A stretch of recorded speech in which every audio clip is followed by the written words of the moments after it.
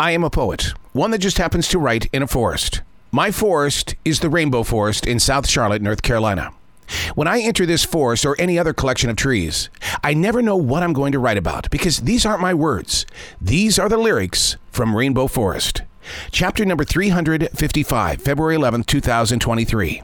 I met with a squeaky tree while walking in this new sun. Like a coward, I jumped. I did. My imagination envisioned the squeaky tree was preparing to fall. That's always been a hidden fear of mine. While walking through this forest, would I have enough time to get out of the way of a squeaky tree? So many have warned me about living with so many trees. I found peace yesterday while strolling through the forest. An 8-point buck resting on the forest floor, maybe 25 feet away from me.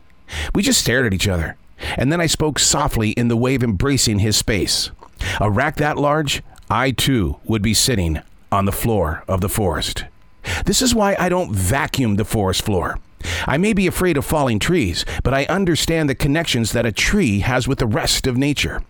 I will return to the squeaky tree with my recording equipment, not to steal the soul from the tree, but to listen to God speak. The squeaky tree. How many squeaky things do you have in your everyday life? You don't have to be living in a forest in South Charlotte. You could be walking through a brilliantly lit up city, and something so different makes its way into your ears. And then you wonder, was that meant for me?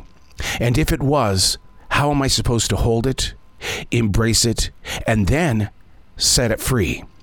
The squeaky tree.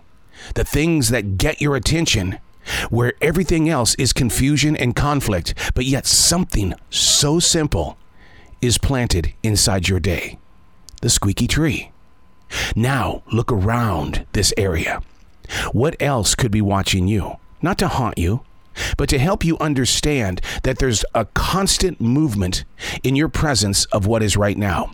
But if you're constantly looking into your past or focusing way too much in a future that you have no control over, then anything as simple as a squeaky tree will just walk right by you, when in fact it should have been something that fell into your heart and gave you calm.